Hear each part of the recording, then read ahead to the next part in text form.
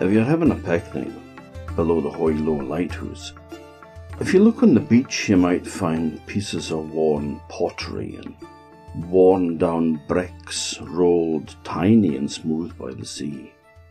Now that's all that's left of the cargo of a ship called the Albion, which was wrecked on Grahamsea on the 1st of January 1866. The local men had been playing football on the road that leads down to the lighthouse, which was common at that time because all the islands and parishes played mass football games on New Year's Day. The Kirkwall Bar game is the only one that survives, but all the islands and parishes used to do it. There was a terrible storm, a terrible hailstorm. They couldn't see a thing. The sky was grey and blocked out. They couldn't see the ship. But eventually, when it passed, they could see that the ship was dangerously close and didn't seem to be responding to the helm. They managed to get a man on board to act as a pilot, but it was too late. The ship struck the rocks and started to break apart. Now, all the men on the islands got the boats out and headed out to try to rescue the crew and the passengers that were on board. You see, the Albion wasn't just a cargo ship. The ship had 43 passengers on board, as well as the crew, mostly German immigrants, and they managed to rescue most of them. As they went out, they were picking up survivors and bringing them in to the shore.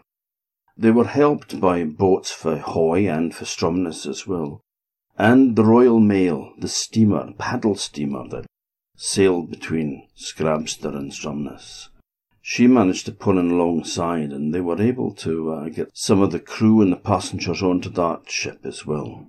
One of the local boats belonged to a young man called Joseph Maud, and he had picked up a boatload of people, and they were heading off towards the Royal Mail, towards the steamer, when the passengers, seeing the steamer close by, all got up and ran to one side of the boat, which caused it to capsize.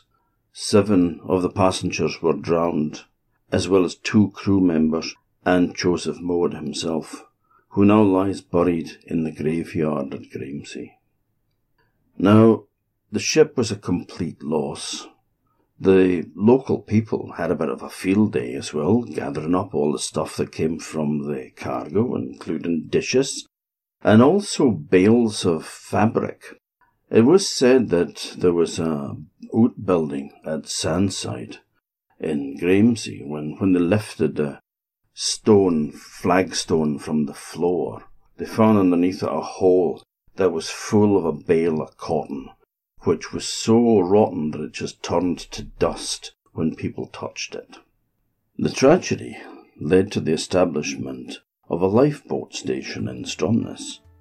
That was opened the following year in 1847 and was the first lifeboat station in the islands.